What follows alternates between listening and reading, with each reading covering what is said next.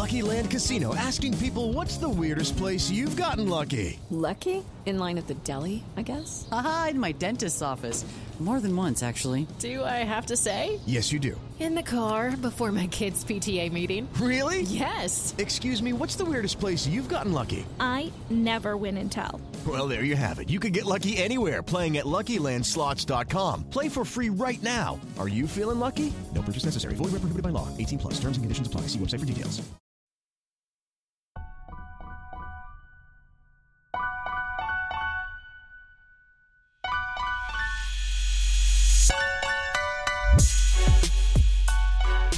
What's going on, guys? Welcome to another episode of Bro History. It's Henry Zamota and my good friend Danny Abdeljabbar. What's up, man? How are you? What's going on, man? I'm blue. If I was green, I would die.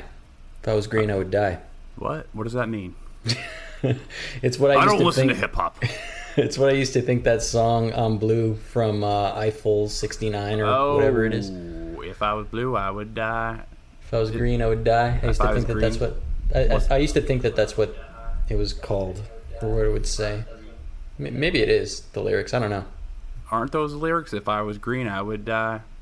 I don't know. Well, I'm just pointing out the walls are blue, that's all. Oh, I got it. We used to make jokes saying that the lyrics were, I'm in need of a guy.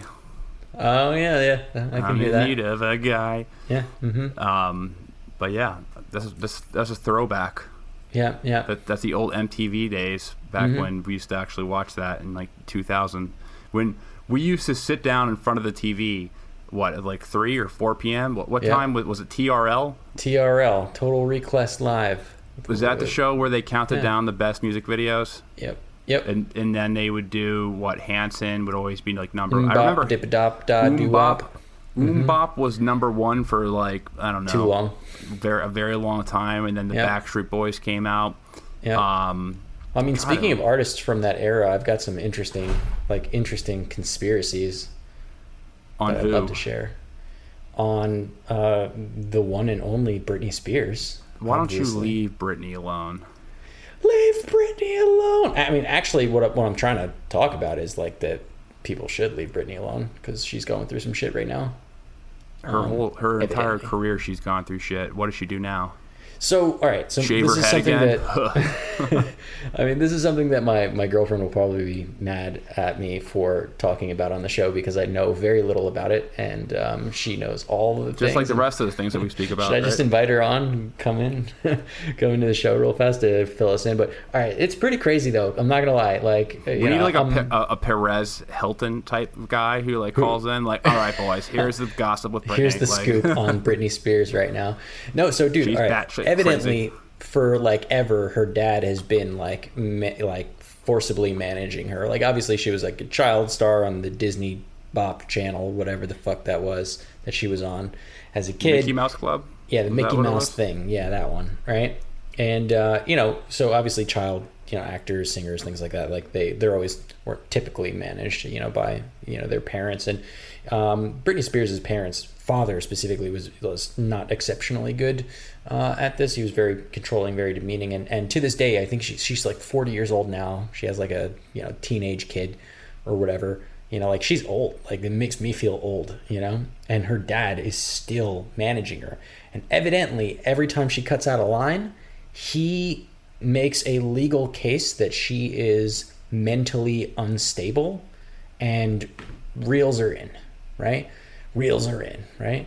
So there's a word for it, and I'm forgetting the word. It's like a word that describes his position in her life right now. It's like the word conspirator comes up, but that's not the word I'm looking for. It starts with a C. It's like a something. And he manages her money. He manages like her fucking life, right? And a lot of people on the inner tubes have been like, catching on to this. And some people on Reddit are like saying, hey, Britney, if you're in danger, like post a picture of yourself or something like that, wearing like a yellow shirt. And then like the day later, she's like on Instagram with like a video saying, oh, my florist gave me a bunch of flowers. So to celebrate, I'm like wearing my favorite yellow shirt. And then like making a big deal about her yellow shirt. almost kind of like, you ever hear the thing, it's like blink if you're in danger, kind of like that. And the craziest one that I saw today that my girlfriend showed me was like an Instagram picture of herself. And like, if you read the captions, they're like super creepy and like weirdly coded. She's like, oh, it's like such a beautiful day. No Photoshop on this picture. Like the eyes show the truth or something like that. And a lot of people have been taking notice to her eyelashes and thinking that they're seeing in her eyelashes the words like call 911 and in her lips help. That she subtly had it photoshopped that way. Now, I looked at it and it kind of does look like it says that. I'm not gonna lie. Like when I read it, I was like, oh shit. Oh shit, Britney's in trouble. Yeah, I'm a little worried. I'm not gonna lie, because it looked convincing. Anyway. Yeah. Anyway, all right. Wrong podcast. We're gonna make people vomit at this point. All right. We are talking about also conspiracies. Also conspiracy theories today. Not really conspiracy theories. I guess the main thing that we're trying to cover are these like weird explosions that are happening in Iran right now.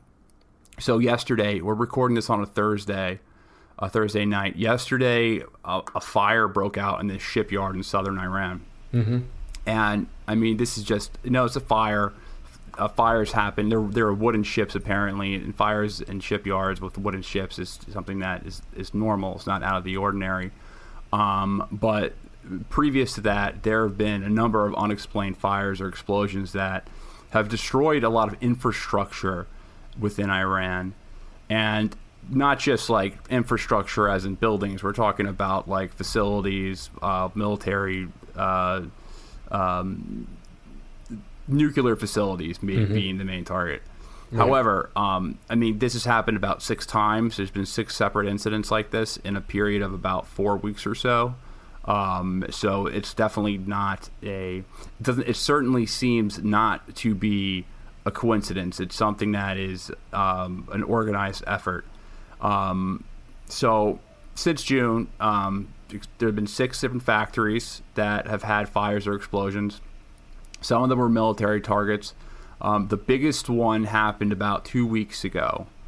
There was an incident in a uranium enrichment facility, and the Iranian authorities said at first that the blast was caused by leaking gas tanks. But through a satellite photographs, it showed that it was right next to a missile production facility. Mm-hmm. And what the fire damaged was an industrial shed, right, where centrifuges were being built. And the doors were blown off. Yeah, the doors were blown off. So clearly it was an attempt to take a shot at their nuclear program. Mm-hmm. So what was interesting about that though is like how that satellite photo shows that it was an inside out explosion, not an outside in, which makes it much more interesting, right? It's not the evidence that is shown in the image, which I wish I would have grabbed one beforehand because I'd show it to you. But if we were assuming that this was a strike on this facility, we would see damage that would indicate an external explosion inwards, right? So much like what we saw with the Saudi Aramco facilities, right? There's like external damage that causes damage internally, right? Or kind of like if you're, in your home and, a baseball goes through your window, right? There's glass on the inside of the house, not glass on the outside of the house, right? Well, in this case, there was glass on the outside of the house, right? So the doors are blown outward and out of the facility, which indicates that the explosion happened from inside, which kind of almost it raises the stakes a little bit because you have competing viewpoints on what happened. Either, something inside exploded, because there was an issue, or, something blew up normally, or, the more nefarious one is that somebody snuck a bomb inside. And if that's the case, then this is one of the most sensitive sites in Iran, and the fact that they would allow a bomb to get snuck in to be exploded outward, is pretty not great for Iran. So, understandably so, they're pretty tight-lipped about what exactly happened.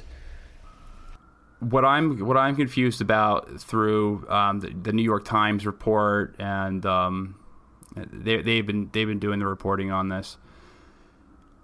It's very unclear to me, and I think it's unclear to the New York Times as well.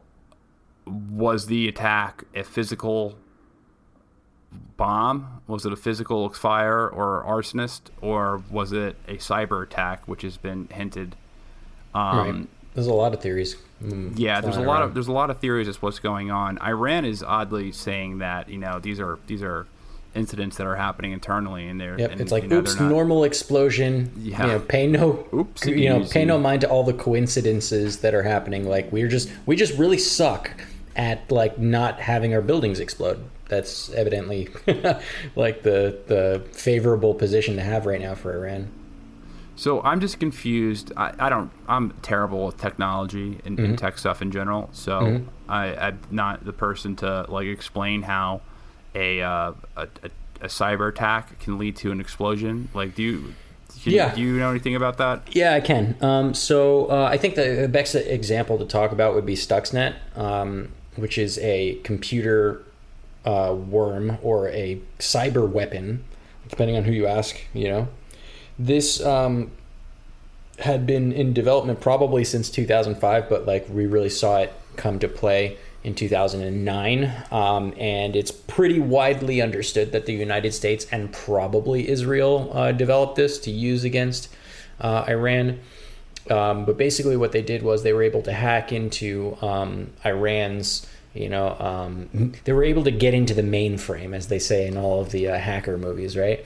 And mess with the settings for their centrifuges. And centrifuges, of course, are the devices, the machines that they use to enrich uranium to use for energy, or as many people might want to point out, could also be used to make nuclear weapons.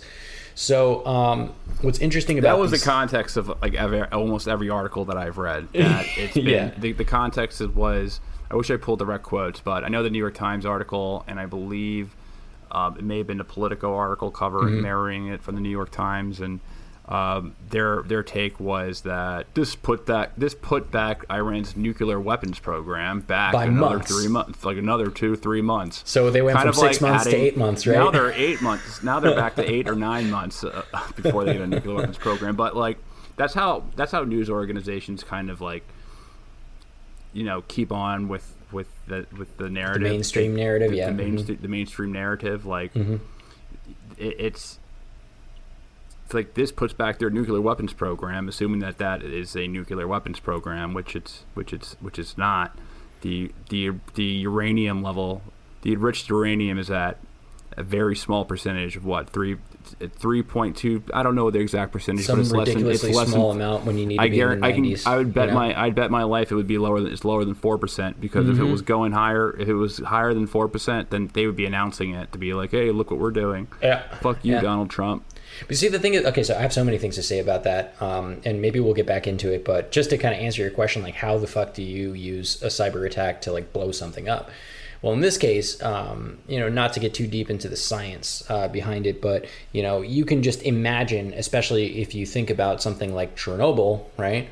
If you fuck with the settings on a nuclear plant, right? Something that's working with nuclear, fuel, it could potentially melt down and cause an explosion, right? And like we were talking about two completely different things, right? Chernobyl was an actual, a power plant, and this was a centrifuge creating the fuel. But I bring those two up in comparison for the lay people out there to just think like, if it's nuclear, something could go wrong, things could blow up, right? And so they're very sensitive pieces of equipment. So the way that they, and by they I mean presumably the United States and Israel, archetyped the Stuxnet computer worm is to mess with the settings of those centrifuges in such a way that it looked like either a human error caused these issues, or like a part or like a physical thing malfunctioned.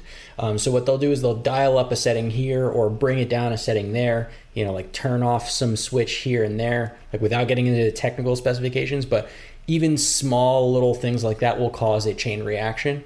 And when we're talking about nuclear facilities, this can quite literally blow up, right? And so all they need to do is get into the network and fuck with the dials. I'm not using technical words, of course, but all they need to do is mess with some settings, and it could explode. And that's how they're able to do that. Now, with other systems, especially utility systems, things like power networks, right? A lot of people are very concerned about, energy grids being attacked with cyber warfare as well, because similar things can happen, right? With an energy network, let's say a dam, like a hydroelectric dam, they have fail-safes in place to make sure that the electricity doesn't surge beyond a certain capacity, right? Kind of like your common surge protector that you probably have in your house, right? It's got a little shut-off valve there, right? That, if you go over a certain wattage or amperage, it'll just click and then just cut off all of the electricity. So if you were able to gain access to, root access to their systems and figure out a way to increase the amperage such that their safety network cuts in and shuts off the electricity, you can effectively shut down an electric grid, right? So there's quite a lot of things that you can do with, hacking or with, malicious cyber weapons, which, is really convenient that we're now seeing. Wait, let me interrupt you for 1 second. I'm pretty sure Rachel Maddow said that that's what Russia was planning on doing to us. Yes, but Russia is not the only folks that can do that. I mean, North Korea could try and do that too. I mean, they have a pretty sophisticated, grain of salt, it's North Korea, but fairly sophisticated cyber warfare team. China could do the same thing as well. So we're not toting the Rachel Maddow line here. This is a very real threat. And the funny thing about it is that we're also a big player in this threat. Like, we just recently, reportedly, allegedly, are allowing the CIA to now act with, unilateral power, completely unchecked, and do cyber operations. Like, that's a thing now. Yeah, so this was really interesting. So Yahoo News had this exclusive story yesterday, and Trump apparently signed a presidential intelligence finding that gave the CIA power to conduct essentially secret warfare against cyber war. Anyone in anywhere, anyone, any state, any country, any organization. Right. Basically gave them unchecked power to declare cyber warfare, and these they have freedom to target literally anyone that they want. And we're talking sovereign nations, we're talking about North Korea, Iran, China. But Russia, we're not just talking about sovereign nations. We're talking about individual institutions within those sovereign nations. Yeah, right. So their banks, churches, their banks, utilities, things like that. Yeah. Whatever the fuck. Mm-hmm. And it got direct approval from the White House in 2018. And I guess essentially there was some division within the White House, but I guess the Bolton Pompeo side won that battle and were able to get this through. And I'm going to read from this article. Sure. So the CIA's new powers are not about hacking to collect intelligence. Instead, they open the way for the agency to launch offensive cyber operations with the aim of producing disruption, like cutting off electricity or compromising an intelligence operation by dumping documents online, as well as destruction, similar to the U.S.-Israeli 2009 Stuxnet attack, which destroys centrifuges that Iran used to enrich uranium gas for its nuclear program. Right. Now, so previously, in order to do a cyber attack like this, these intelligence agencies, like the CIA as an example, would have to generate enough evidence and say this institution is working on behalf of the state for some nefarious purpose. Yeah, you'd have to draw the dots. You'd have to say you'd have to cross your T's and dot your I's, and and even then, they would still have to get approval from the White House to go ahead on an operation like that. Understandably so, there's some oversight there because, even though, traditionally speaking, cyber attacks aren't like a traditional act of war, I think the results of those cyber attacks are tantamount to an act of war, right? When one of your facilities explodes because you've been attacked by a cyber warfare, it doesn't matter that it's not physical, right? So it doesn't matter that they didn't send a missile over to attack you. Like the effects of it, like the ends don't justify the means. You know what I mean? So in that case, there was previously oversight where the intelligence agencies had to really button up their case and show that there was a direct need to do this like offensive attack, and now they don't need to do that anymore. At least since 2018, allegedly. And I guess the argument was we gotta, we need to cut these guys some slack because there's so much hacking that we need to do, and there's so many other powers that have the ability to hack us or do cyber warfare against us that they need the authority.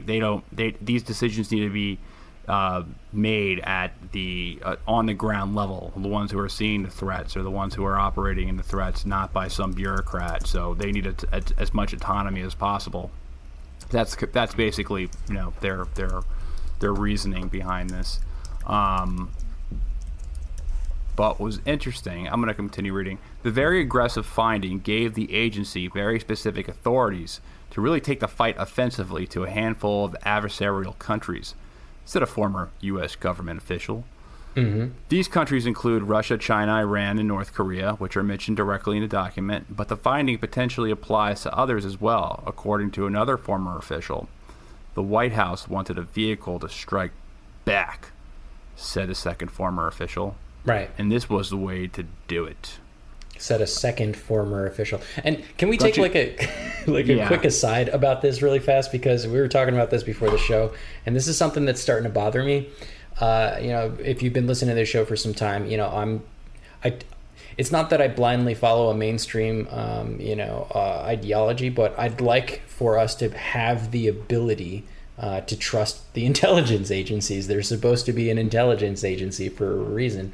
But ever since our last conversation, specifically around, the Russian bounties and how fucking crazy it was, and largely bullshit, it's starting to make me look at every single news article, which is almost all of them at this point, that is now pointing out some unnamed intelligence official says anything, even if I believe it or it sounds plausible or it's been corroborated. Now suddenly I'm like, yeah, right, that's bullshit. And I hate that. It's super weird. Like, I don't like that at all. Yeah, I agree. And it's, you should be able to take some things at face value, because, like, how are we going to know anything? Right. Like, how are we supposed to deliver information to one another if we object to every single narrative that's put out there? Right. And I just want to, as much as I criticize the New York Times or the Wall Street Journal or the Washington Post, there are some really good journalists who work for these papers. Like, you can't just discredit. It's not a monolith, you know what I mean? Like, it's not one writer who's producing all these stories. It's a team of writers, and sometimes stories get killed or there's pressure from their editors, and sometimes the editors have pressure from their top ups, and the institution as a whole has corporate pressure from whatever corporation owns them. It's like there's a whole level of pressures that make these stories the way they are. I don't think that people who get into journalism are necessarily like getting into journalism for the thrill of deceiving people. And I think that not everything is based off deception, but there's some stuff that it clearly is based off deception. Right. And it seems more and more like the Afghanistan story that we talked about the bounty story. It really does seem to me, based off my view, it really does seem like there is some intention to deceive people and to really kind of keeping troops in Afghanistan. You can take cases revolving a lot of the wars over the past 20 years, not just past 20 years, past really 40, since ever, to be completely honest. But I understand your point. Like, we should be able to take some things at face value, and it's unfortunate that you have to be kind of a conspiracy kook at sometimes and be like, oh, I mean, it's all lies, fake news. Right. Because now fake news is just like the new weapon for, like, meaning news I don't like or news that I don't agree with. That I don't agree with specifically. Fake news. Right? Yeah, news I don't agree with is now the new. But I mean, like, coming back to like this exact thing when we were talking earlier about, you know, the industrial shed that had the doors blown off, and I was saying earlier that, you know, the fact that we see these, you know, aerial photography of the facility and how the doors are blown off of it and how it's implying that there was an internal explosion going outwards. So either something normally fucked up inside Iran and Iran is just really bad at doing things, or a bomb was smuggled in. And, you know, the New York Times here is quoting a Middle Eastern intelligence official saying that Israel planted a bomb at the Natanz nuclear facility in that building where Iran was, you know, working on those centrifuges. And this was corroborated evidently by the Times of Israel, who apparently doxed them, or kind of. They said that the official is probably a Mossad head, the Mossad head, Yossi Cohen, but who knows, right? So, you know, that's what was super interesting and like frustrating about reading, you know, this about this story was that on the one hand, you know, I'm looking at the evidence and I'm saying, okay, I'm looking at this picture and I'm like, yeah, it does look like there might have been a bomb on the inside. I'm trying to piece it together. And then the New York Times says some intelligence official says that the Israelis did it. And I'm like, oh, you just fucking ruined it for me. You know, like I was trying to figure it out and now you're making me doubt it, you know, like, I don't know. It's annoying. I mean, some of the stuff is accurate. Yeah. But I know it just seems crazy to me that they would be able to get a bomb in there. You know, it's. I mean, they've done some pretty crazy shit. Like they've straight up murdered, like nuclear scientists in Iran and like escaped on motorcycles, like some fucking Call of Duty like chapter. Like allegedly. We also have to point out the fact that this is all allegedly, because, you know, Israel doesn't necessarily come out and say that they did these things. But from what you hear. Netanyahu is like, why do you always think it's Israel who does it? You don't do everything bad to Iran. Yeah, I mean, I was reading this one article, you know, saying, like, about who did this. And, like, the way that Israel, and specifically Benny Gantz, points out, like, they don't deny it. They just kind of say weird shit. Here's a quote. When asked by the reporters, is Israel to blame for the Iranian attacks, Benny Gantz says, he's the Israeli defense minister, by the way. Benny Gantz says, not every incident that transpires in Iran necessarily has something to do with us, right? So it's like, you're not saying, no, it wasn't us. And you're also opening the door and saying, maybe some of the things are us, you know? And it's just like, why are you being so opaque? Another one had said, Foreign Minister Gabi Ashkenazi said, Iran cannot be allowed to have nuclear capabilities. We take actions that are better left unsaid. It's like, how do we not think that you do everything, that you've done everything when you talk like that? You know, like, it's weird.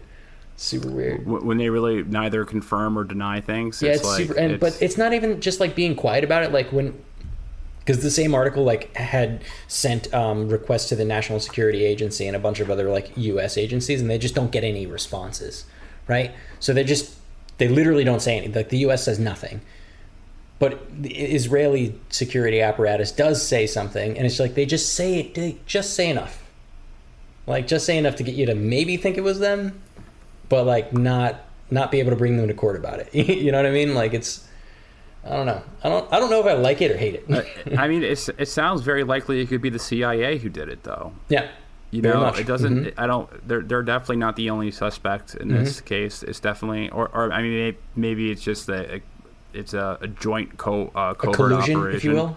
No, it's a joint covert operation that happened all the time between intelligence agencies. Yeah. It could be an operation with the CIA and a Mossad together. Like, obviously, Israel has its own cyber warfare forces that they essentially draft kids out of school who show a talent for computer science. So it's kind of funny because do you know who this is a side note, you know who Michael Savage is? The name rings a bell. The name rings a bell. Who is that? He's a conservative siren in the background. He's a conservative siren. Oh yeah, I know that guy. I'll fucking Bill O'Reilly, this fucker go. conservative siren. Motherfucking sirens. Fuck, motherfucker. All right. Smoking weed, drinking beers. All right. Michael Savage is a conservative talk show personality, and he's fucking nuts. Like, he's very, very extremely right wing, and he was suggesting that the U.S. draft kids with high computer. They're basically saying do what Israel does with their compulsory service. The U.S. should be doing the same thing with students who are skilled in computer science. That they should be drafted to go fight Islamic terror with computers. That's basically what he was saying. It's honestly a good idea. I don't know about forced conscription, but it's a good idea because honestly, the future of warfare will be cyber. Yeah, but how are you going to fight Islamic terror with cyber attacks? You disrupt their communication lines. If they can't communicate, they can't organize, and they can't do terror. But they're going to do small scale shit. Go to their websites and like completely shut it down, or like track their location using IP, and be able to tip off boots on the ground or a fucking drone where to strike. Or like, but they can find ways to communicate that would not be. They could. But if you look at ISIS and how, if you look at specifically ISIS, they wouldn't be able to do that, would they? No, not with radio. No, you're right. But if you look at specifically how ISIS grew so quickly, they dominated social media. Both for recruiting and also for organization, right? And so the idea is, if that was such a large scale caliphate, which is what they were, was able to come off the ground through fucking Twitter and shit, like, and it was and a Facebook lot more pages, than just Twitter and social media. Like that had an effect. All right, it had a huge effect. That was a huge organizing effect for them, and like the idea that we should use cyber warfare against like groups like that is a good idea. Like, it's a good tactical idea. Just shut them down. I don't think that it would prevent. It wouldn't prevent it, but it would certainly be a useful fucking tool. These groups from forming up, because no, it wouldn't prevent them from forming. But they could find. Hello, it is Ryan, and I was on a flight the other day playing one of my favorite social spin slot games on ChumbaCasino.com. I looked over at the person sitting next to me, and you know what they were doing? They were also playing Chumba Casino. Coincidence? I think not. Everybody's loving having fun with it. Chumba Casino is home to hundreds of casino-style games that you can play for free anytime, anywhere, even at 30,000 feet. So sign up now at ChumbaCasino.com to claim your free welcome bonus. That's ChumbaCasino.com and live the Chumba life. No purchase necessary. VGW. Void where prohibited by law. See terms and conditions. 18+. I'm Jane Perlez, longtime foreign correspondent and former Beijing bureau chief for the New York Times. I've been a foreign correspondent in lots of places: Somalia, Indonesia, Pakistan. But nowhere as important to the world as China. I mean, China is not dropping anti-democratic paratroopers into Montana. But of course, we did see things like the weather balloon / spy balloon riveting the whole country for a week. This is Face Off, an 8-part series in which we'll take you behind the scenes to key moments in the tumultuous U.S.-China relationship. We'll speak with a diplomat, a spy, a tech reporter, a U.S. admiral, even Yo-Yo Ma. Plus, my pal and noted China historian Rana Mitter joins the conversation. We'll look at what's driving the two nations apart and explore whether anything can help bring them back together. Face Off launches April 9th. They were recruiting, on the internet. They were recruiting people from like Soviet bloc states, and they were recruiting people from Europe, from like and the United States. They got some of ours too. But the vast majority of the people in ISIS were from the Middle East and Africa. Second to that were former Soviet bloc states, and then it was Europe, and then it was America. So maybe they can cut off the block between like the European and U.S. states, but they'd still be able to find ways to recruit from the Soviet bloc states. This is funny. So one of our viewers here, Marshall Maddox, just posted, "Lol, hey, my nephew is 11 and got suspended for bypassing the school's firewall, and the principal recommended to my sister to find him an instructor." maybe the CIA will recruit your nephew there, Marshall, for their cyber warfare against terrorists. Put him to good use. It's like X-Men. It's like a special school of gifted mutants. nerds. School for gifted nerds that do cyber attacks. I'm sure like some of these nerds would love it. They're like, yeah, the CIA selected me for my badass computer skills.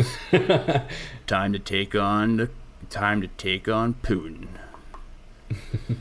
But I forget the point that I'm trying to make. The point I'm trying to make is that they could use unconventional ways to speak with each other and communicate with each other, especially in countries that do have Islamic, pretty high Muslim populations, like in southern Russia and Chechnya and places like that. But where were we before we went on this tangent? Give me back. We were talking about. Oh yeah, the school, Michael Savage. Yeah. Mm-hmm. So we were talking about. So he wanted to. He was suggesting that we start recruiting kids, which I thought was crazy to conscript kids, but again, like we don't know totally if it was a cyber attack or if it was a cyber attack or if it was a bomb. I'm kind of leaning towards it was most likely a cyber attack based off what I've read. Yeah, I mean, it could have been because those were centrifuges, like they were spinning up some uranium, so it's totally possible that it could have been a cyber attack for sure. It would have been easier to do a cyber attack, honestly. Yeah, it would be way easier to do that. I don't know how you would be able to get people inside a facility or a building. I don't know how you would be able to consistently do that 6 times without dropping a bomb from an airplane. How does a ragtag group of Houthi rebels fly, a drone across the desert to dude? But they're hiding in. All right, these are guys who are hiding in the desert, and they're in this desert in the mountains or the low mountains that they have over there in northern Yemen and southern Saudi Arabia. They're fighting like essentially a conventional warfare. They're not sneaking into Riyadh or they're not sneaking into Saudi Arabia and destroying infrastructure. Like when they did take a hit at the their largest oil processing facility, they did it with drones. Right. Right. It was indirect. I was being. But then again, going back, that's something that's still disputed. Like we don't know entirely what happened there because we don't. The facts still aren't clear if it was an Iranian ballistic missile or if it was drones or if it were both. Like we still don't even know the full story on that. Right. And probably never really will know the full story on how that went down. But I think it's safe to blame both the U.S. and the Israelis probably doing it as a joint operation. Yeah. All right. What was the last thing I fucking read here? So, the finding has made it easier for the CIA to damage adversaries' critical infrastructure, such as petrochemical plants, and to engage in the kind of hack and dump operations that Russian hackers in WikiLeaks popularized, in which trenches of stolen documents or data are leaked to journalists or posted on the internet. It has also freed the agency to conduct disruptive operations against organizations that were largely off limits previously, such as banks and other financial institutions. Right. Mm-hmm. And that's really big news. Yeah. So huge. A hack and dump is basically what you do after you eat shepherd's pie. A hack and dump. You hack. No, a hack and dump is like what happened to Sony from the North Koreans when they hacked Sony and then dumped all of their personal information on the internet and embarrassed them and shit like that. So that would be a hack and dump. When they do when the game The Last of Us, the PlayStation game. You ever hear of it? Mm-hmm. You ever play it? No, but I just got a PS4, so I might pick it up. get the first one, but the second one, the spoiler, it's a story-based game. Like, people play it because it has a really good story. Mm-hmm. And someone apparently hacked, or at least Sony says that somebody hacked Naughty Dog to like show what was going to happen. Spoilers. Mm-hmm. Yeah. Same thing that happened to Game of Thrones season, the last season of Game of Thrones. Remember how someone apparently hacked it, and then there's enough people to write about it on Reddit, and it all ended up being true. Right.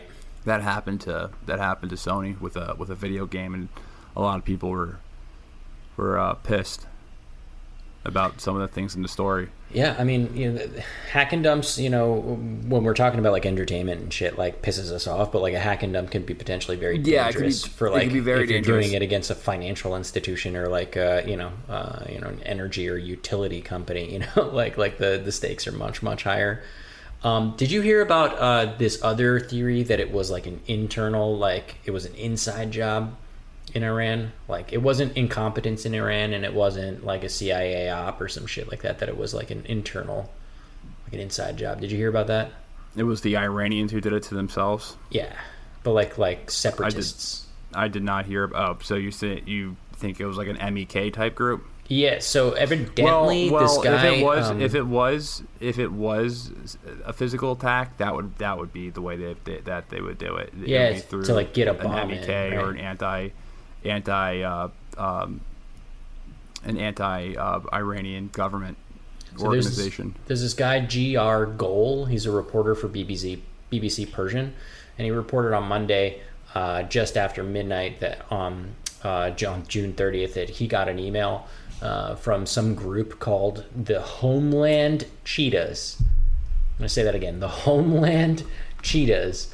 And it's like a group that's mostly like dissidents within the Iranian military and security forces. Sounds like a minor league baseball team. The Homeland Cheetahs. But apparently they said that they'd blown up the facility at Natanz 2 hours earlier. That was the email he got, right?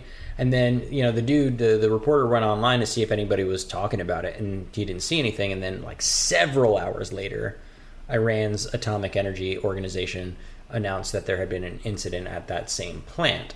So we have, an email coming from a mysterious, shittily named, dissident group inside of, Iran called the Homeland Cheetahs, claiming responsibility for it, but the result only turned up several hours later. Now, obviously it's Iran, so they probably didn't report on it for several hours. So that seems likely.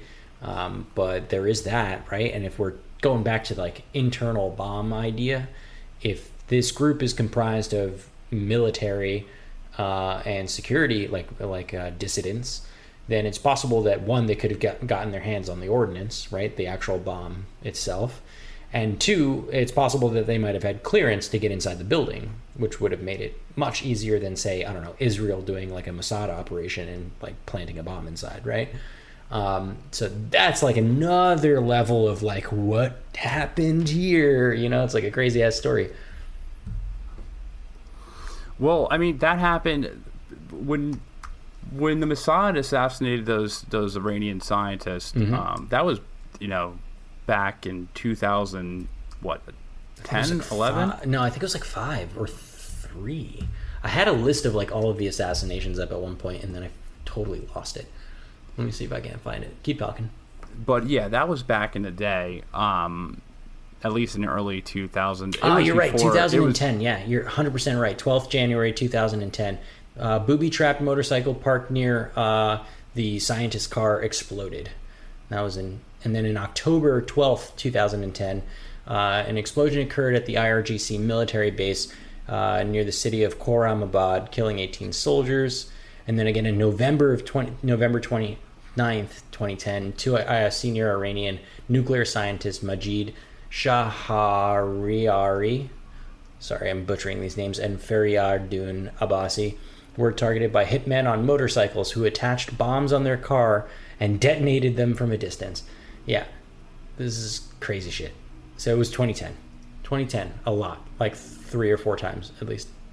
So that was like right after Netanyahu assumed office for his second run as prime minister. Right. But like, what I've always read about Netanyahu was that he was more of a bomb Iran guy than assassinate Iran guy. It was like Ariel Sharon who was more of like, let's assassinate these scientists. Yeah, but, I mean, like, a lot of people said that Obama wasn't an assassinate kind of guy, and then he just started doing extrajudicial killings. So sometimes sometimes shit happens. Obama became the ultimate assassinate type of guy. Right. So another key change with the findings is it lessened the evidentiary requirements that limited the CIA's ability to conduct covert cyber operations against entities like media organizations, charities, religious institutions, or businesses believed to be working on behalf of adversaries, foreign intelligence services, as well as individuals affiliated with these organizations, according to former officials. So, like we were saying before, like, you have to take, I guess prior you had to take time to take a while. It took a while to link specific organizations to the government. Yeah, and now they're just like, hey, I think maybe it possibly was them. Let's go ahead and hit them with a cyber attack. Well, it's just, they just do it with impunity. They don't care. Right. Like media, like, oh, this media company is there's no, like, you can just take down somebody's, I guess. In theory, you'd be able to take someone's like YouTube channel, like hack just some individual civilian who maybe blogs or something like that. That would be considered a media organization. Mm-hmm. Yeah, you could. The CIA has wasted no time in exercising the new freedoms won under Trump. Since the finding was signed 2 years ago, the agency has carried out at least a dozen operations that were on its wish list, according to this formal official. This has been a combination of destructive things, stuff is on fire and exploding, and also public dissemination of data, leaking, or things that look like leaking. You know, it was Obama, when Obama was leaving office, apparently there was an operation in place that they wanted to do a hack and dump on stories of Russian officials that were embarrassing to their personal life, but Obama apparently said he nixed it. He nixed it at the end of it, and then Trump didn't want to pursue it either when he assumed office. But I don't know. It's all interesting. I don't really know about all this stuff, to be completely honest. As people know. Well, I'm pretty much anyone's guess is as good as mine of what's happening, but certainly seems like we don't even know if this Yahoo article is connected to what's going on in Iran. It's just kind of it's interesting that this article was published as these random attacks are going on, but I mean they very could be interconnected. I mean, obviously they're interconnected but it's a covert operation to cause misery on Iran.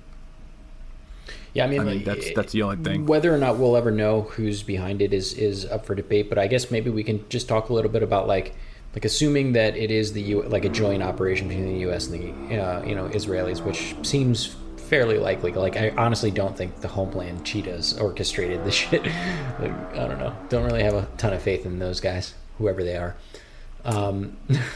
Like, why? I mean, I think they're part affiliated with MEK. MEK does terror. They have terrorist attacks in Iran. They're a terrorist organization. I don't know if I put it. I don't know if I'd give them the credit to do something like that. Yeah, I mean, the reason why I don't think it could be this Homeland cheetah folks is because they're targeting too many sensitive, military infrastructure. Too much sensitive military infrastructure. Like, if they wanted to do something that's going to cause like an insurrection, they would do straight up terrorism, right? They would bomb a fucking school or some shit like that. Yeah. Like, why would they bomb a center? Like, who? Like, how does that help an internal dissident, military dissident? What this could help is both the Israelis and the United States. Yeah. What do they give a shit about a nuclear program, that Iran's nuclear program? Right. Why would the U.S. or Israel care? No, why would internal. the Homeland Cheetahs care? Exactly. Like, they don't think that they're obviously not the ones going to be bombed. They're not doing it for altruistic reasons. Like, Exactly. oh, we need to save America from getting nuked by Iran. Like, Yeah, they're not. No. we need to say. I mean, they used to be on the terrorist list until recently. Until Right. we saw them as a tool to use as a bulwark against the Ayatollah. Mm-hmm. But So I mean, like Occam's razor would probably indicate that this is likely a joint operation for the U.S. and Israel, and the reason why is just because they have the most to benefit from this, right? Which is crazy to say out loud. But like, if you look at like the reasons why it could be Israel as an example, I think I saw a really good article by the Washington Post talking about how Israel has been allegedly doing this. And it kind of sets it up by saying, this is all like a run up from, pulling out of the United States pulling out of the JCPOA back in May 2018 and kind of culminating in the 2020, January 2020 drone strike on Soleimani. But evidently there are 4 big reasons why it's probably Israel. And I'll kind of summarize some of those here. The one would be that Israel thinks that Iran is weak right now. So they list out a couple reasons, right? So there's been a U.S. maximum pressure campaign on them for like sanctions and shit. The pandemic has hit them particularly hard. They have something like 11,000 reported deaths in their country there, and a lot of cases, really stretched healthcare system there. And then the aftermath of last fall's massive protests. So they went through a giant protest in their own country. And they're, basically putting it back together from then. And then just kind of a common view in Israel that Iranians are just basically sticking it out until the Trump administration ends, because they think they'll get a better, deal under the Biden presidency, if that is the case. So they think they're weak, right? Israel thinks they're weak. So that's like a good reason why they would just keep hitting them with shit, because they're weak right now. what? So you think they're trying to get some last shots in if Trump loses? Maybe, yeah, maybe. I mean, there's more. So there's this octopus doctrine, which I don't quite understand exactly. I tried Googling it more, but like it just doesn't make sense to me. Evidently, this dude, Naftali Bennett, who was a politician, an Israeli politician, coined the octopus doctrine, which basically involves directly attacking Iranian personnel in Syria and Iraq instead of doing like these shadow, proxy war kind of things, right? And if you look at it, they've been doing that, right? They've been bombing, Quds forces in Syria and in Iraq, which is already super hot, So, part of it is that, just an extension of the octopus doctrine, of hitting Iran in these countries. There's also, just like as we've been kind of beating to death, the history of targeting nuclear sites in the region that Israel had. So they listed out a couple of them. So they bombed the Iraqi nuclear reactor in Osirak in 1981.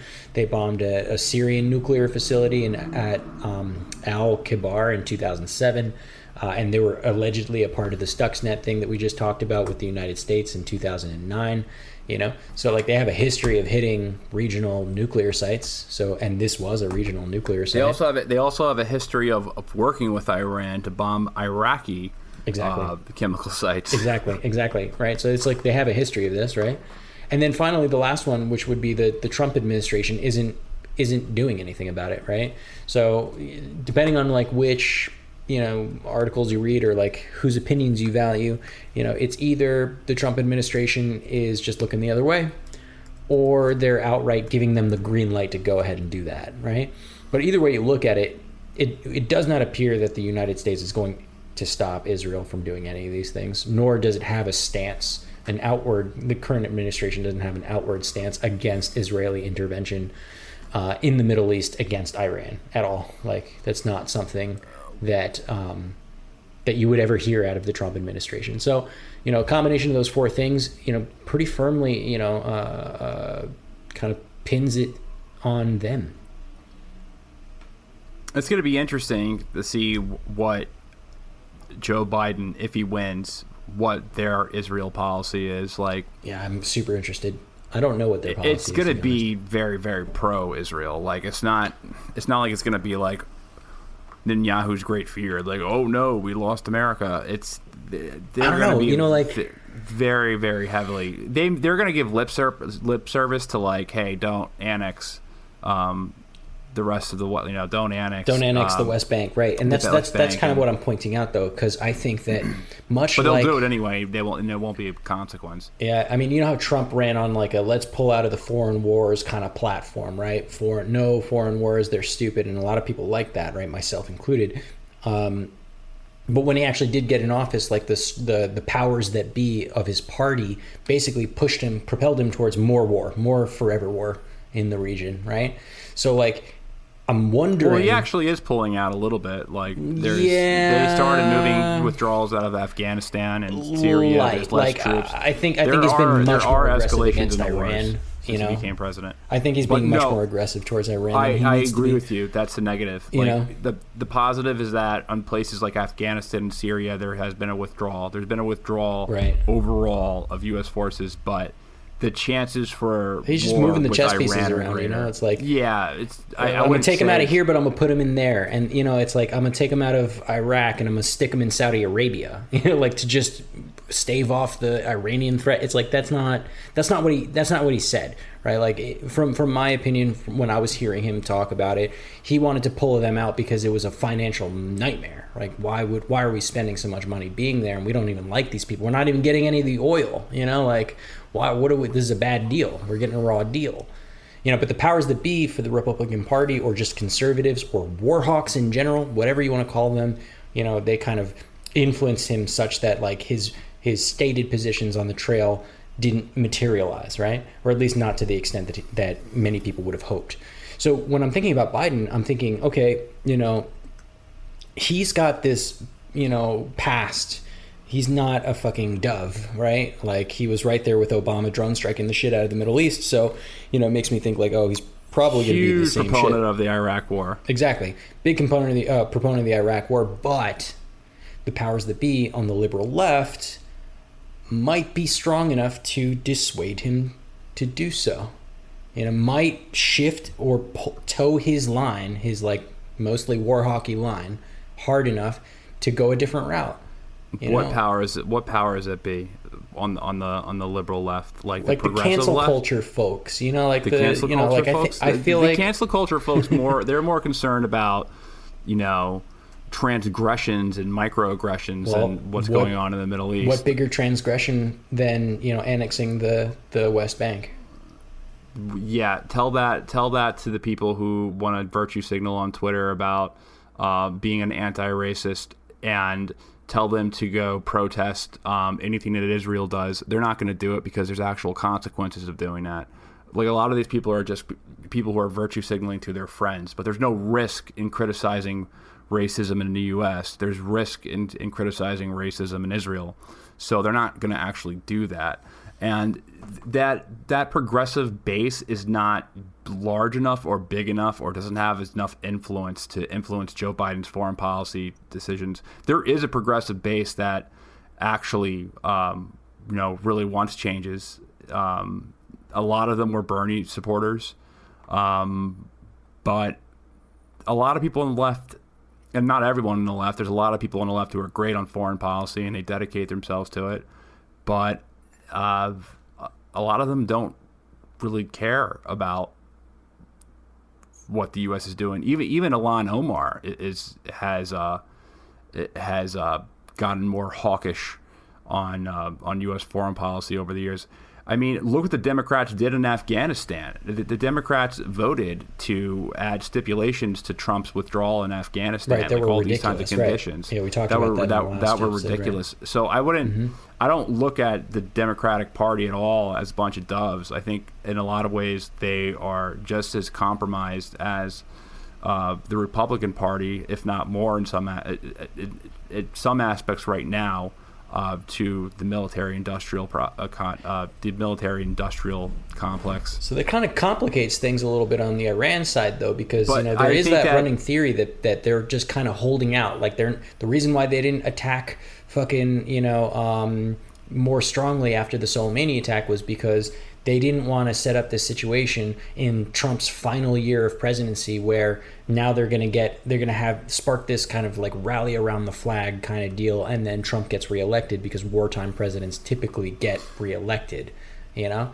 And so, do you watch MSNBC, man? Like, they're basically the Fox News of now. Like, they're the Fox News of 2002, 2003.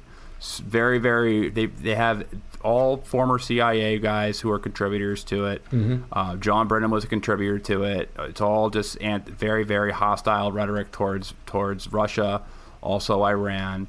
There was, they didn't cover the war in Yemen for, I think it was like almost a year and a half. It was something ridiculous, like to not cover a major war that's going on in the world or a major humanitarian crisis in so many so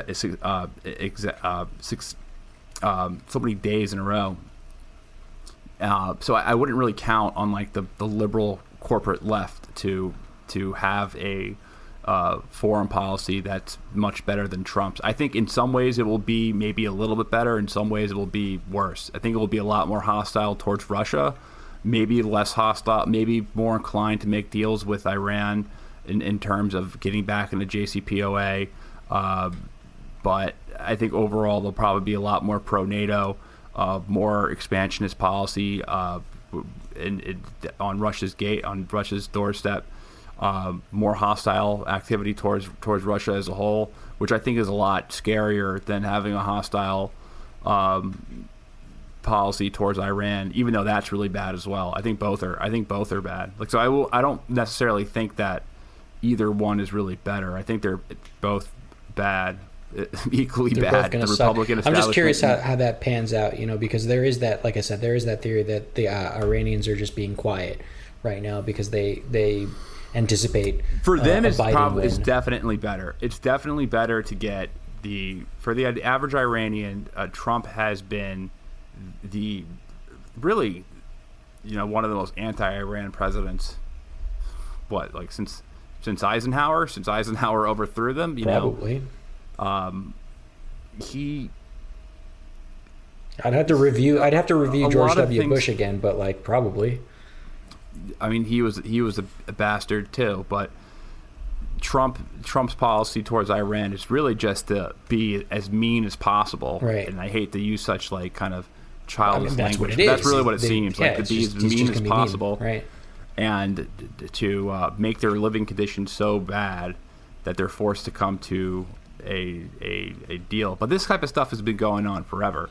Like Barack Obama, he co-authored the initial sanctions that were put on Iran in the first place when he was in the House. So it's not like he came in with some altruistic attitude of wanting to, come and smooth out relationships with Iran. He had been anti-Iran. Being anti-Iran is just part of the political makeup. It's part of the establishment view in Washington. The status quo in Washington. It's a status quo. So I don't really project that many policy changes. I think that there would be probably more of an effort to make some type of deal with them. Mm-hmm. And I think a lot of Trump's influence. The reason why Trump flipped his foreign policy attitudes when he was elected is mainly, if you want to connect like the group of people, it's Jared Kushner and the connections over there, and Sheldon Adelson, who donated millions of dollars to Republicans in the House and in the Senate during those during the midterm elections. So a lot of it has to do with his connections to certain people. I think that's why he shifted, because even on Israel-Palestine, Trump was different before he started. Before he was elected president, he was more like, "Hey, I can't take a side if I'm going to be someone who negotiates the Middle East process." And then after he was elected, that's when he started basically doing everything that Netanyahu told him to do, such as recognizing Jerusalem as the capital, and recognizing the Golan Heights, and really doing things whenever Netanyahu was in some type of political trouble, which has been, since Trump has been elected, Benjamin Netanyahu has been in some type of political trouble due to his his just outrageous corruption between him and his wife, and just a lot of other things that there's not enough time in this podcast to get into. But I mean, he was indicted by the Israeli police for corruption charges. Right. Like he was actively like they said he handing did out something favors wrong. to media companies. Like, we got you. So a lot of that happened during the election because when the blue and white party formed up together, I mean that was a real legitimate threat to Netanyahu's run at prime minister. Like that was a very legitimate. I thought that the blue and white. I kind of always thought that Netanyahu was going to pull through because Netanyahu has the political endurance of like anyone. Like I don't think there's someone who has the same political endurance as Netanyahu on this face of the planet. Like he's so shameless and he's so like unbreakable as a politician. Like I oddly kind of respect it in a weird way. Like this guy is able to go out with a cartoon bomb and talk about in the U.S. Congress. Yeah, Iran is 6 months away from the. He's got balls, man. He's got balls. He's so shameless, and I don't think Benny Gantz had the same political endurance that Netanyahu ultimately had to like just keep on going at like election after election. We're gonna have to have another election. Can't form a government. We have to do another election. Like I don't think Gantz was ready to do that, especially once COVID-19 hit. They're like, all right, fuck it, like just you win, you win. Let's just make a unity government. Just give me a position, and it ended up being like such a funny thing. But yeah, I think that's Trump's major issue. That's why he hired John Bolton, that bastard. Opinion question though. So do you think that some escalating conflicts with Iran would be positive for the Trump administration in this election year? That's an interesting question. I think it would be negative right now because people don't want to get into a war with the economic conditions that we're dealing with in this country, with COVID-19, with lockdowns, and all the negative things that are going on right now in the U.S. I don't think that people can really stomach a war. So I think most people would largely be against a escalation with Iran. But it depends on what type of escalation. Like if it was an escalation where there was like, it really depends. Like because it can that an escalation can be in so many ways. Like what if there was a terrorist attack on U.S. soil that killed tens or dozens or hundreds of people in the U.S. and there was a propaganda outlet that that did the same thing with the Khobar Towers in Saudi Arabia, and they blamed it on maybe like a not Houthi, but like a Hezbollah affiliate or something like that. And Quds Force or some shit like that. Yeah. Yeah, they would probably say it was some Shia group or most likely a Hezbollah group, and if any Shia probably did an attack, which hasn't happened on U.S. soil. They would direct it towards Iran. Want to learn how you can make smarter decisions with your money? Well, I've got the podcast for you. I'm Sean Piles, and I host NerdWallet's Smart Money Podcast. On our show, we help listeners like you make the most of your finances. I sit down with NerdWallet's team of nerds, personal finance experts in credit cards, banking, investing, and more. We answer your real-world money questions and break down the latest personal finance news. The Nerds will give you the clarity you need by cutting through the clutter and misinformation in today's world of personal finance. We don't promote get-rich-quick schemes or hype unrealistic side hustles. Instead, we offer practical knowledge that you can apply in your everyday life. You'll learn about strategies to help you build your wealth, invest wisely, shop for financial products, and plan for major life events. And you'll walk away with the confidence you need to ensure that your money is always working as hard as you are. So turn to the Nerds to answer your real-world money questions and get insights that can help you make the smartest financial decisions for your life. Listen to NerdWallet's Smart Money Podcast wherever you get your podcasts. But if there was like a military conflict where I think that's highly unlikely, by the way. Like I don't think that would happen. There would be a terrorist attack like that. If there was a military escalation, though, like in the Strait of Hormuz, which has almost gone down many times over the past 3 years, I think that most people in the U.S. probably wouldn't want to pursue like an actual war. But then there's like so many other questions, like what does a war actually look like with Iran? Like I think our foreign policy establishment, as many of the faults that they have, a lot of them don't want to go into an unwinnable situation like a war with Iran. That would be an absolute catastrophe. If we're talking about like a full on, like, you know, our ships versus their suicide speedboats in the Strait of Hormuz, like, well, we all already know how that goes down. Yeah, it's not great for us. I kind of agree with you, man.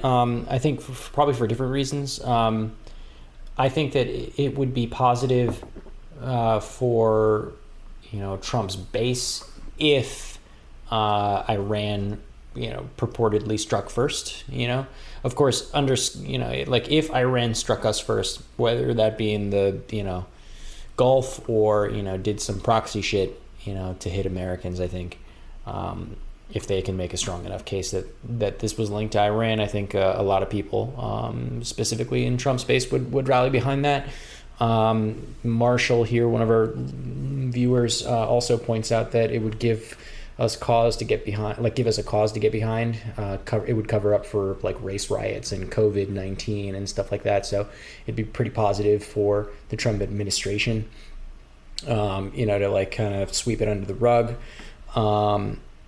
I kind of agree with that, even if I think it's kind of fucked up.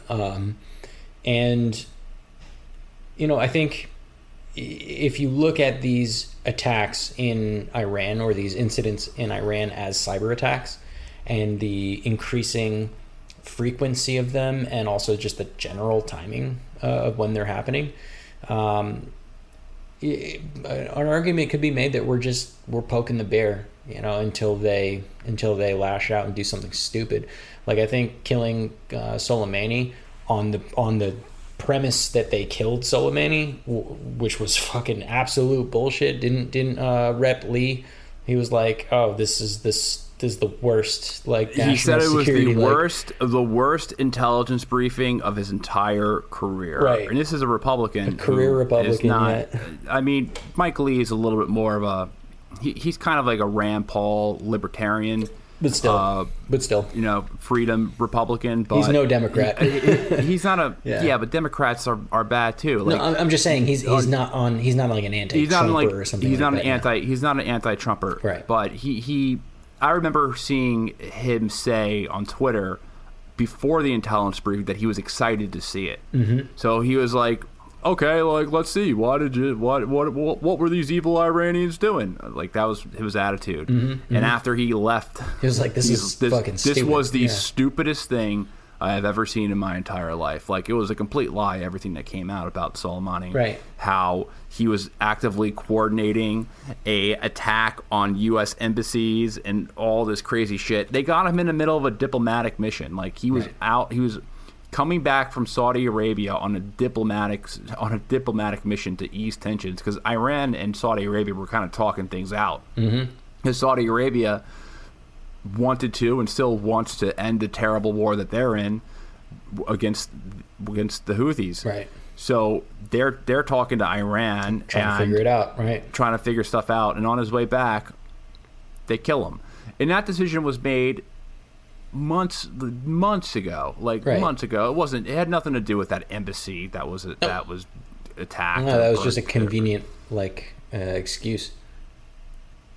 It was a very convenient excuse. And you know, Soleimani is the fact that they killed Soleimani. It was so brazen. I thought that was the straw. If that was going to be the strike, I still didn't think that Iran was going to react by killing U.S. soldiers. You know, what they ended up doing was just firing a bunch of missiles into a hangar with no one there. Right. It's kind of like what the U.S. did in Venezuela. A symbolic... burning the grass or whatever, you know? Yeah, a symbolic, fit or like a little tantrum, like rage, a controlled tantrum, you know? A controlled tantrum, but Right. not actually. But that's my point, though. You know, it's like the person that will pulverize you. There was that we definitely took, you know, responsibility for, and that was outward. It was overt, not covert. But then we see all of these other covert things that happens, you know, over and over and over again, just kind of like fucking with them, you know, like pushing their buttons. Kind of like when you're a kid and somebody's like, I'm not touching you, you know, like waving their hand in your face or whatever. And then after a while, you're just like, yo, fuck you. And you like just throw a punch or something like that. And suddenly you're the bad guy, you know? But there's always been covert actions against Iran. It's going back to every president since every president at this frequency with Trump. So, like, I think it comes and goes. Probably not. We were just reading about in 2010, there was like 4 attacks from the Israelis on Iran, within Iran, right? Like these covert operations. But then it got like relatively quiet, you know, and there was operations for sure in between. But like, I'm talking about like the frequency and the duration in between each of the operations. Like, it seems concerted. It seems well thought out and planned. And I don't think it's a coincidence that we're in a time where we're in a tight election race, right, for the U.S. and a time for Israel where, you know, they're potentially making a move that's wildly unpopular in the, you know, on the world stage. You know, why not divert attention away from them, you know, in that region and towards, you know, the boogeyman of the region, you know, the Ayatollah, Iran, you know. So to take a distraction, to take people's minds off annexation, right? And domestically here, a distraction to take people's minds off of, you know, the recession, the COVID-19, the presumably the race war that is impending, you know, like just to kind of take people's minds out of it and like make a kind of rally around the flag situation, you know, because we do see like wartime presidents do very well in election seasons, you know. And so ultimately you think that it's poking the bear to ultimately get a reaction from somebody. Mm-hmm. I think it's possible. I think it's probable. I'm not saying that is definitely the case, but I think it sounds feasible to me. Like, it sounds accurate. Why don't they do, if they're going to do, I don't want to give them ideas, but wouldn't it just be easy? Wouldn't it just be easier if they wanted to do that to embed themselves in some radical group there and that's so old school, dude. Like, I feel like that's not effective anymore. Like, right now, all they want to, like, it's easier for them to just sit at home and be a computer nerd, you know, and just like hack into their mainframe and blow some shit up. We're going to take their Wi-Fi out until we're going to change their password from, you know, to like. We're going to lock their phones. The Ayatollah sucks. Change their phone, their screen protector to 6969. Yeah. Losers. You know what's interesting?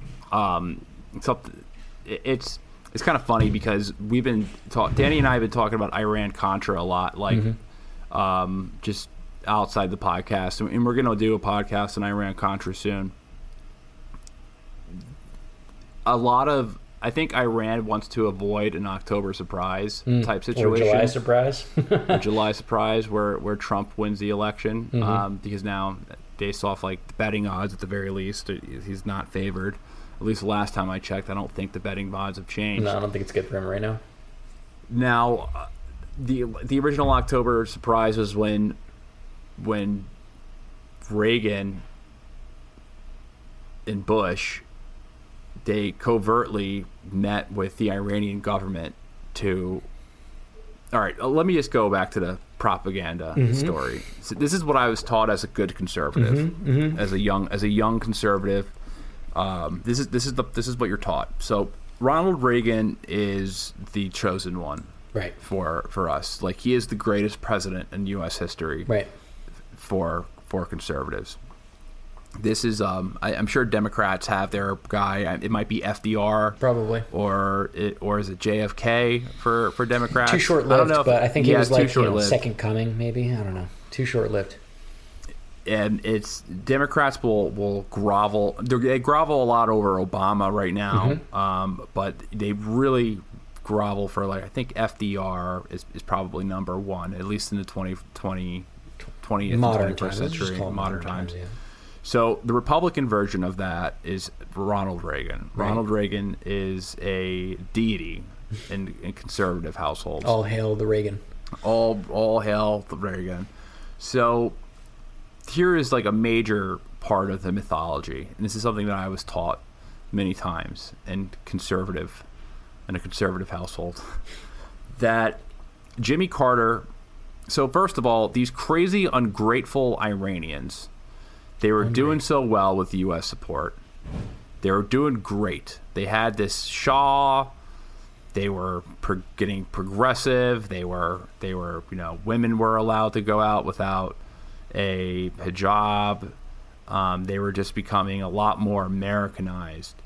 And this crazy religious nut calling himself the Ayatollah, he went ahead and he overthrew the government. And they were also kind of communist too. Let's throw that in there. They're crazy religious Islamic commies.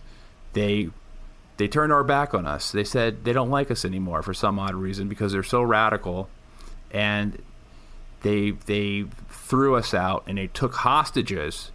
They took 55 hostages and held them in Tehran for over a year. Bad guys. And Jimmy Carter was a weakling. Jimmy Carter did nothing.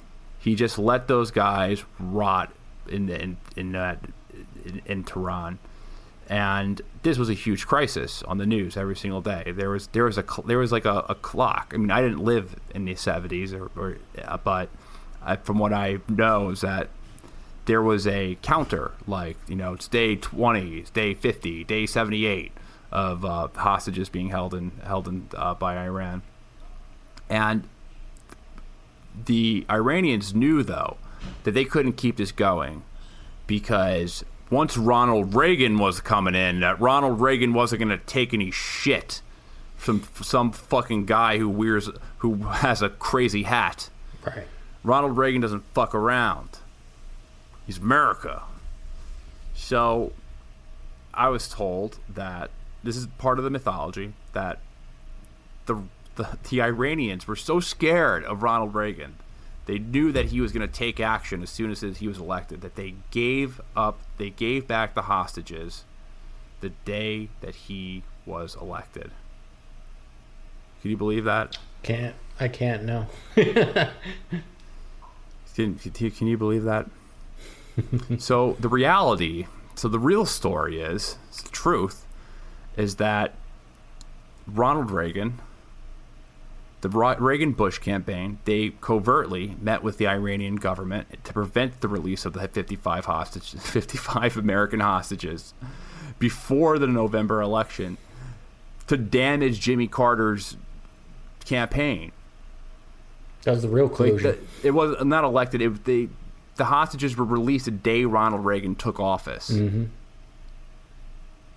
So they covertly were working with the Iranian government to ensure the hostages were rotting in prison until Ronald Reagan, and they promised a better deal. Right. And what happened after that when Ronald Reagan took office? Well, they started covertly funding Iran during the Iran-Iraq War, also funding Saddam Hussein, but also funding Iran. Right. It's one of the most ridiculous things. It's a Hollywood movie plot, 100%. It's one of the most like corrupt, crazy like election scandals ever, and it's kind of drowned out in conservative mythology about Reagan. The same thing the same thing happened with Nixon and Johnson. Right. And I'm no fan of Lyndon B. Johnson, but Lyndon B. Johnson was trying to get us out of. He was trying to have a peace deal with the North Vietnamese, and according to Robert Perry, who Robert Perry is a journalist who passed away about 2 years ago, who's kind of the Iran-Contra guy who broke the Iran-Contra for the Associated Press back in the 80s. He wrote heavily about the October Surprise, and he wrote a lot about the October Surprise that took place with Nixon and Carter. Nixon and Johnson, and Nixon did the same thing to Lyndon B. Johnson, where he covertly reached out to the North Vietnamese to prevent them from, finding a peace to the end of the Vietnam War. And the war went on for another, 5 years, and another 20,000 soldiers were killed. So what do you think? Do you think the Trump administration reached out to North Korea to make sure that one guy who was being held by North Korea stayed in North Korea? No, I don't think that. I don't think that they. I mean, who knows? I don't think that they covertly reached out to any foreign government besides Israel. I don't know, man. I saw him shaking his hand one day. I don't think that they're doing it, but it's just like, it's such a kind of funny. It's just you're just kind of like, what the fuck? Mm-hmm. And the whole Iran-Contra scandal that happens, in the Reagan office, between a lot of the neoconservatives who were involved in the Iraq War, it was kind of like their testing ground for a lot of like the propaganda that's used today. It's just so fucking weird. They were funding. There's so many parts to it that it's hard. We need to dedicate an entire episode, but in short, they were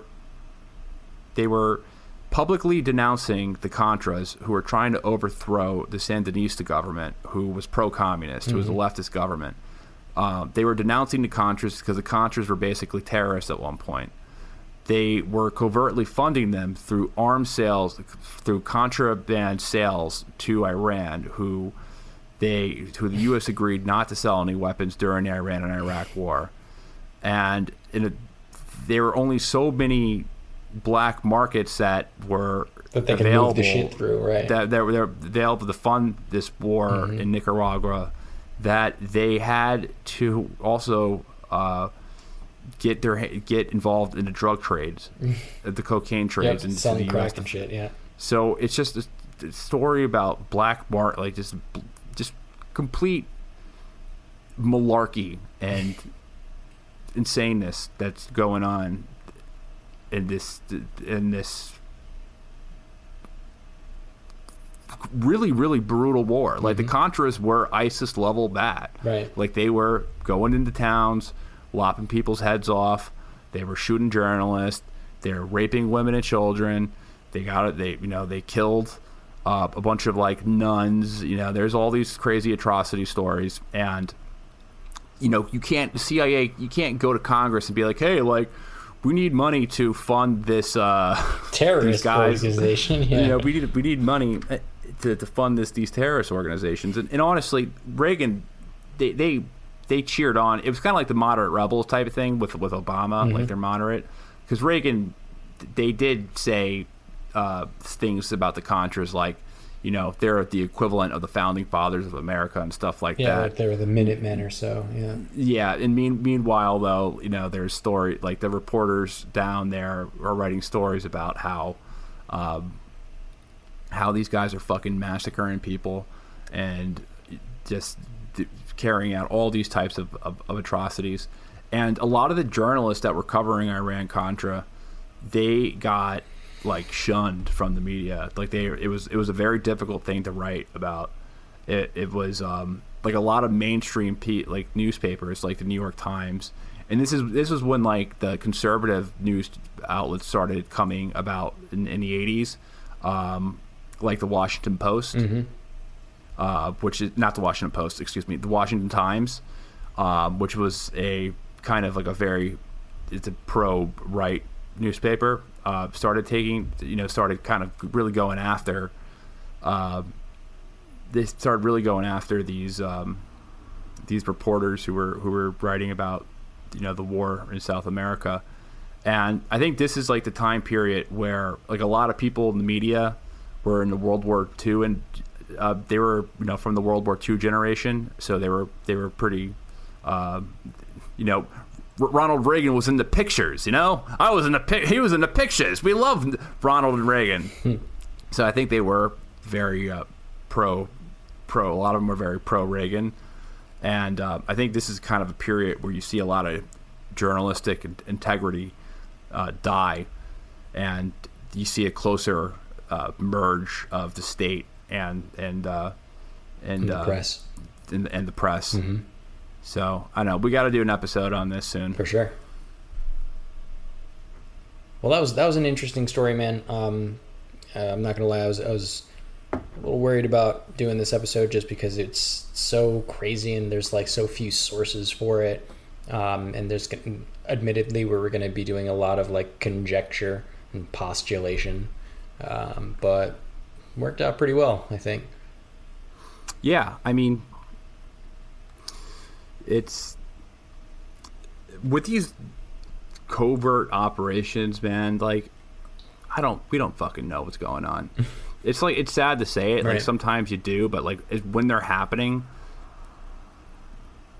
unless I don't. You should be distrustful of people who say they know what's going on.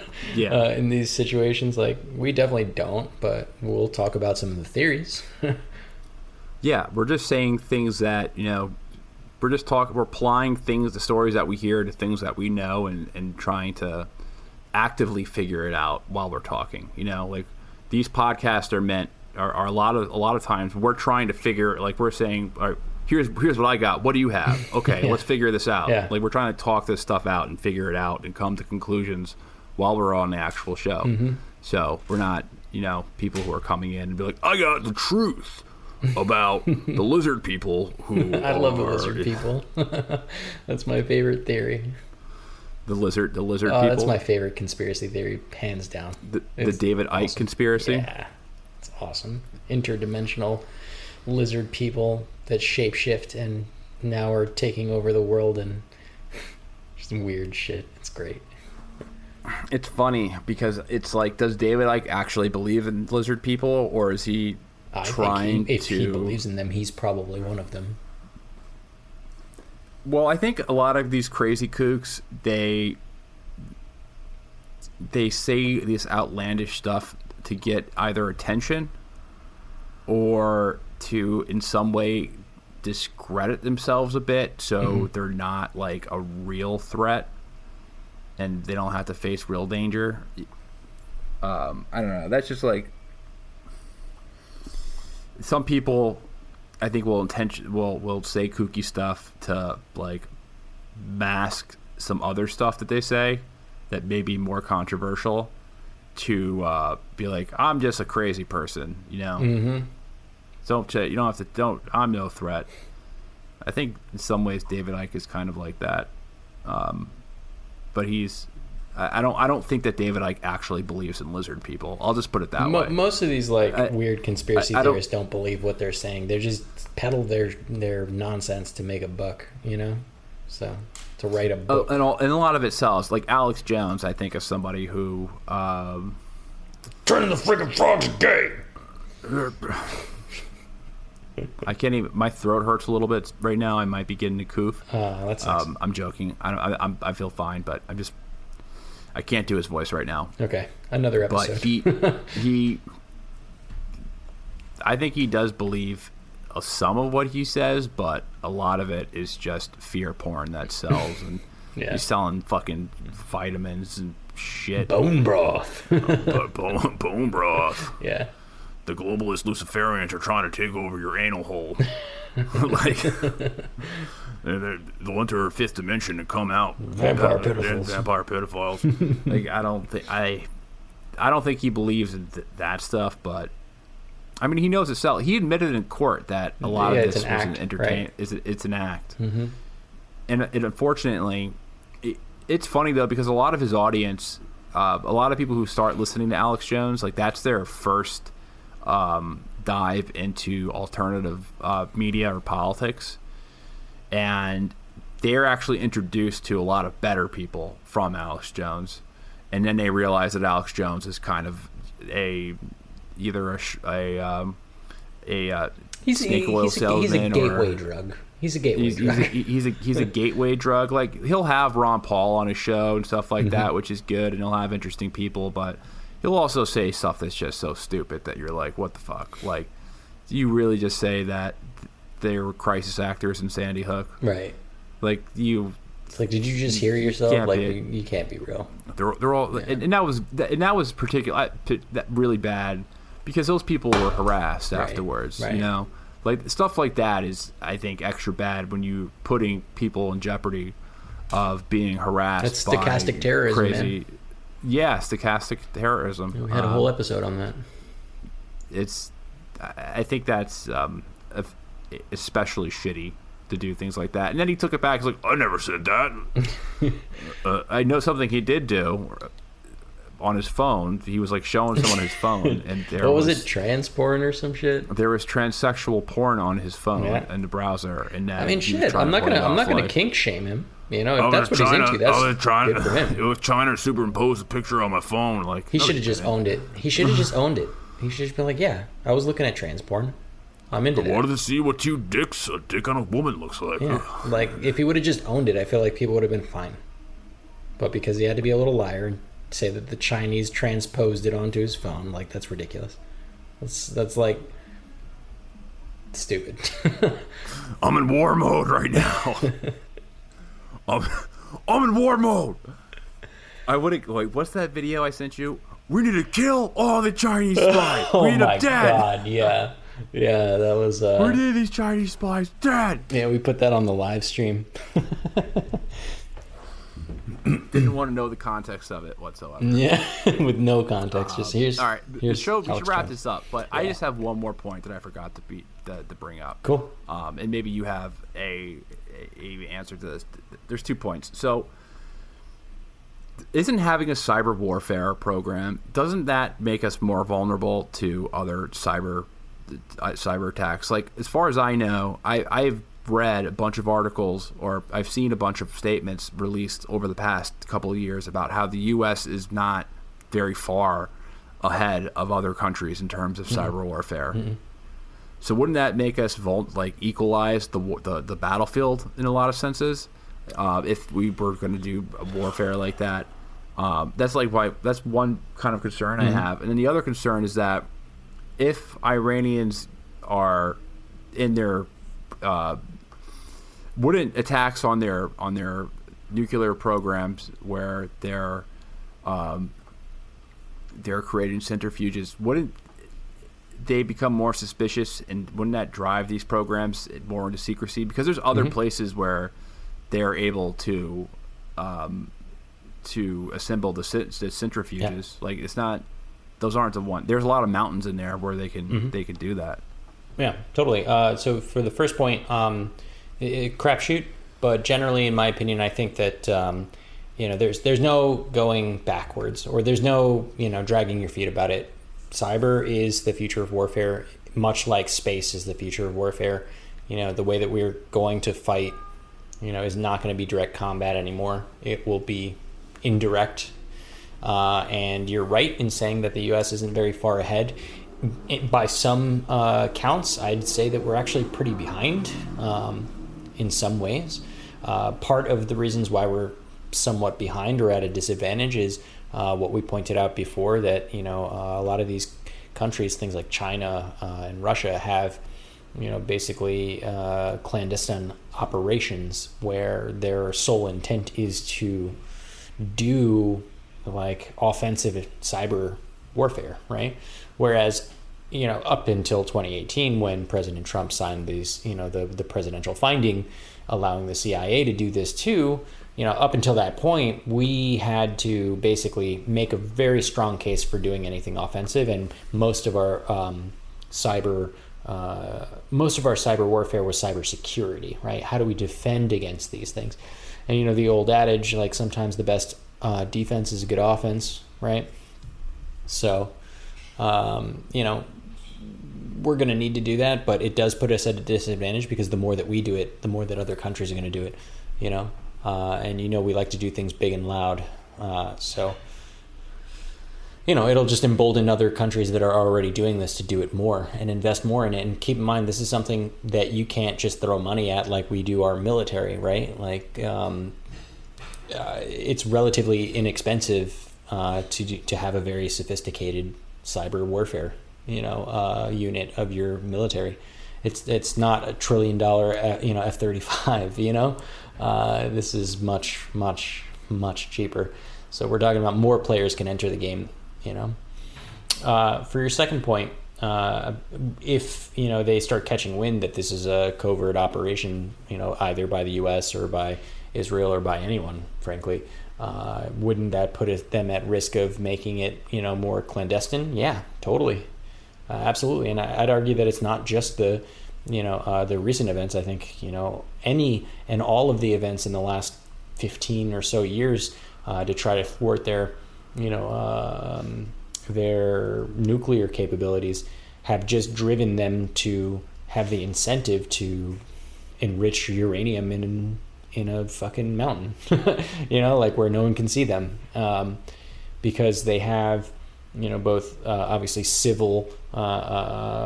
civilian incentives to do so. Like they want to make nuclear power plants to make power, like legitimately they do, and also because like fuck these guys, why aren't they letting us do what we want to do? So we're just gonna do it in secret.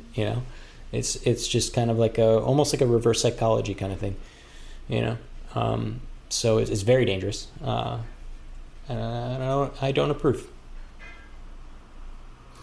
Yeah, well, I largely agree with that assessment. All right, we are at an hour and 45 minutes. Do you want to end this piece? Yep. All right. Thanks, guys, for listening to another episode. Make sure that you rate and review the show if you're listening on iTunes. If you are on YouTube, we should be live streaming this right now. I believe we are live streaming it. So subscribe to the channel and like it, the video. Do all the stuff that you're supposed to do to make it. Just do all the right stuff. Oh, also, if you're watching on the YouTubes, I've got this very blank space here. I know that at least one of our viewers here was pointing out things that I should put in this area. So if you're interested and you want to send me some stuff that I could probably put up on the walls, I was thinking sound foam and maybe some decals or something like that. Who knows? But send us an email at info@brohistory or hit us up on the Twitter and let us know what you think I should put up on this thing. People are just going to say dicks. Bag of dicks. All right. Bag of dicks. Okay. Peace, guys. See ya.